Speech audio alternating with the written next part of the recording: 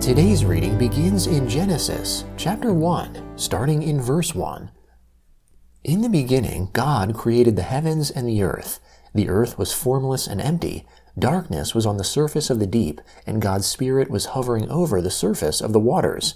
God said, "Let there be light," and there was light. God saw the light and saw that it was good. God divided the light from the darkness. God called the light day, and the darkness he called night. There was evening and there was morning, the first day.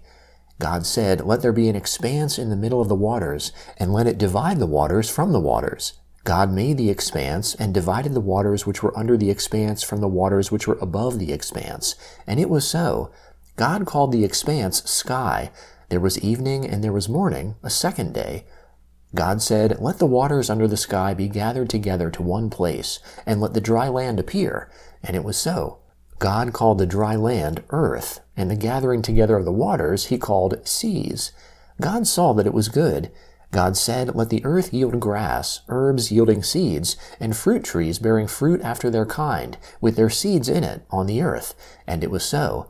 The earth yielded grass, herbs yielding seed after their kind, and trees bearing fruit, with their seeds in it, after their kind. And God saw that it was good. There was evening and there was morning, a third day. God said, "Let there be lights in the expanse of the sky to divide the day from the night, and let them be for signs to mark seasons, days, and years, and let them be for lights in the expanse of the sky to give light on the earth." And it was so.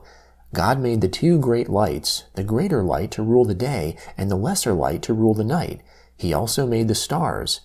God set them in the expanse of the sky to give light to the earth, and to rule over the day and over the night, and to divide the light from the darkness. God saw that it was good. There was evening and there was morning, a fourth day. God said, "Let the waters abound with living creatures, and let birds fly above the earth in the open expanse of the sky." God created the large sea creatures and every living creature that moves, with which the waters swarmed, after their kind, and every winged bird after its kind. God saw that it was good. God blessed them, saying, "Be fruitful, and multiply, and fill the waters in the seas, and let birds multiply on the earth." There was evening and there was morning, a fifth day. God said, "Let the earth produce living creatures after their kind, livestock, creeping things, and animals of the earth after their kind." And it was so. God made the animals of the earth after their kind, and the livestock after their kind, and everything that creeps on the ground after its kind. God saw that it was good. God said, "Let's make man in our image, after our likeness. Let them have dominion over the fish of the sea, and over the birds of the sky, and over the livestock, and over all the earth, and over every creeping thing that creeps on the earth." God created man in his own image. In God's image he created him. Male and female he created them. God blessed them. He said to them, "Be fruitful, multiply, fill the earth, and subdue it. Have dominion over the fish of the sea, over the birds of the sky, and over every living thing that moves on the earth." God said, "Behold, I have given you every herb yielding seed, which is on the surface of the earth, and every tree which bears fruit yielding seed. It will be your food.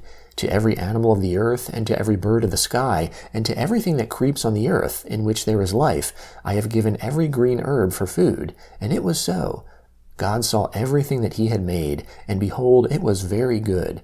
There was evening and there was morning, a sixth day.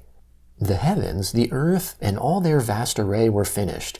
On the seventh day God finished his work which he had done, and he rested on the seventh day from all his work which he had done. God blessed the seventh day and made it holy, because he rested in it from all his work of creation which he had done. This is the history of the generations of the heavens and of the earth when they were created, in the day that the Lord God made the earth and the heavens. No plant of the field was yet in the earth, and no herb of the field had yet sprung up, for the Lord God had not caused it to rain on the earth. There was not a man to till the ground, but a mist went up from the earth, and watered the whole surface of the ground. The Lord God formed man from the dust of the ground, and breathed into his nostrils the breath of life, and man became a living soul. The Lord God planted a garden eastward in Eden, and there he put the man whom he had formed. Out of the ground the Lord God made every tree to grow that is pleasant to the sight and good for food, including the tree of life in the middle of the garden, and the tree of the knowledge of good and evil. A river went out of Eden to water the garden, and from there it was parted, and became the source of 4 rivers. The name of the first is Pishon. It flows through the whole land of Havilah, where there is gold, and the gold of that land is good. Bdellium and onyx stones are also there. The name of the second river is Gihon. It is the same river that flows through the whole land of Cush. The name of the third river is Hiddekel. This is the one which flows in front of Assyria. The fourth river is the Euphrates. The Lord God took the man and put him into the Garden of Eden to cultivate and keep it. The Lord God commanded the man, saying, "You may freely eat of every tree of the garden, but you shall not eat of the tree of the knowledge of good and evil, for in the day that you eat of it, you will surely die." The Lord God said, "It is not good for the man to be alone. I will make a helper comparable to him." Out of the ground the Lord God formed every animal of the field and every bird of the sky, and brought them to the man to see what he would call them. Whatever the man called every living creature became its name. The man gave names to all livestock, and to the birds of the sky, and to every animal of the field, but for man there was not found a helper comparable to him. The Lord God caused the man to fall into a deep sleep. As the man slept, he took one of his ribs, and closed up the flesh in its place. The Lord God made a woman from the rib which he had taken from the man, and brought her to the man. The man said, "This is now bone of my bones, and flesh of my flesh. She shall be called woman, because she was taken out of man. Therefore a man will leave his father and his mother, and will join with his wife, and they will be one flesh." The man and his wife were both naked, and they were not ashamed. The Gospel of Matthew, chapter 1, starting in verse 1. The book of the genealogy of Jesus Christ, the son of David, the son of Abraham. Abraham became the father of Isaac. Isaac became the father of Jacob. Jacob became the father of Judah and his brothers. Judah became the father of Perez and Zerah by Tamar. Perez became the father of Hezron. Hezron became the father of Ram. Ram became the father of Amminadab. Amminadab became the father of Nahshon. Nahshon became the father of Salmon. Salmon became the father of Boaz by Rahab. Boaz became the father of Obed by Ruth. Obed became the father of Jesse. Jesse became the father of King David. David the king became the father of Solomon by her who had been Uriah's wife. Solomon became the father of Rehoboam. Rehoboam became the father of Abijah. Abijah became the father of Asa. Asa became the father of Jehoshaphat. Jehoshaphat became the father of Joram. Joram became the father of Uzziah. Uzziah became the father of Jotham. Jotham became the father of Ahaz. Ahaz became the father of Hezekiah. Hezekiah became the father of Manasseh. Manasseh became the father of Ammon. Ammon became the father of Josiah. Josiah became the father of Jeconiah and his brothers at the time of the exile to Babylon. After the exile to Babylon, Jeconiah became the father of Shealtiel. Shealtiel became the father of Zerubbabel. Zerubbabel became the father of Abiud. Abiud became the father of Eliakim. Eliakim became the father of Azor. Azor became the father of Zadok. Zadok became the father of Achim. Achim became the father of Eliud. Eliud became the father of Eleazar. Eleazar became the father of Mathan. Mathan became the father of Jacob. Jacob became the father of Joseph, the husband of Mary, from whom was born Jesus, who is called Christ. So all the generations from Abraham to David are 14 generations, from David to the exile to Babylon 14 generations, and from the carrying away to Babylon to the Christ 14 generations. Now the birth of Jesus Christ was like this. After his mother, Mary, was engaged to Joseph, before they came together, she was found pregnant by the Holy Spirit. Joseph, her husband, being a righteous man, and not willing to make her a public example, intended to put her away secretly. But when he thought about these things, behold, an angel of the Lord appeared to him in a dream, saying, "Joseph, son of David, don't be afraid to take to yourself Mary as your wife, for that which is conceived in her is of the Holy Spirit. She shall give birth to a son. You shall name him Jesus, for it is he who shall save his people from their sins." Now all this has happened that it might be fulfilled which was spoken by the Lord through the prophet, saying, "Behold, the virgin shall be with child, and shall give birth to a son.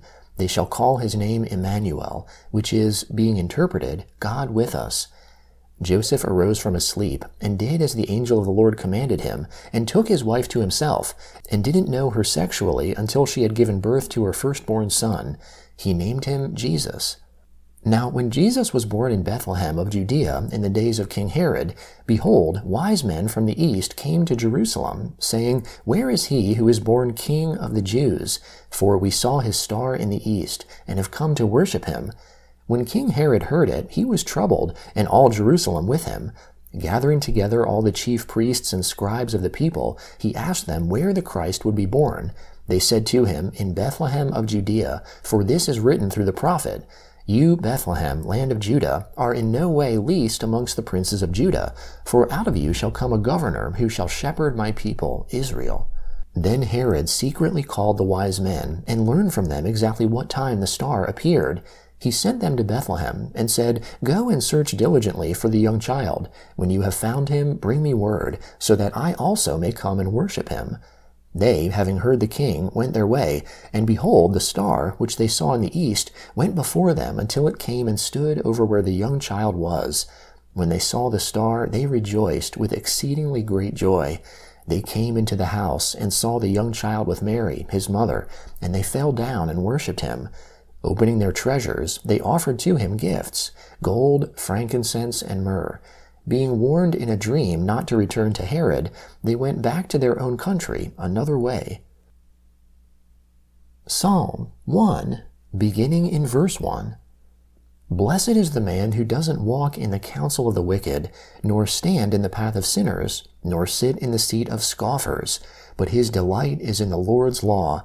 On his law he meditates day and night. He will be like a tree planted by the streams of water, that produces its fruit in its season, whose leaf also does not wither. Whatever he does shall prosper. The wicked are not so, but are like the chaff which the wind drives away. Therefore the wicked shall not stand in the judgment, nor sinners in the congregation of the righteous. For the Lord knows the way of the righteous, but the way of the wicked shall perish. Proverbs chapter 1, starting in verse 1. The Proverbs of Solomon, the son of David, king of Israel, to know wisdom and instruction, to discern the words of understanding, to receive instruction in wise dealing, in righteousness, justice, and equity, to give prudence to the simple, knowledge and discretion to the young man, that the wise man may hear and increase in learning, that the man of understanding may attain to sound counsel, to understand a proverb and parables, the words and riddles of the wise.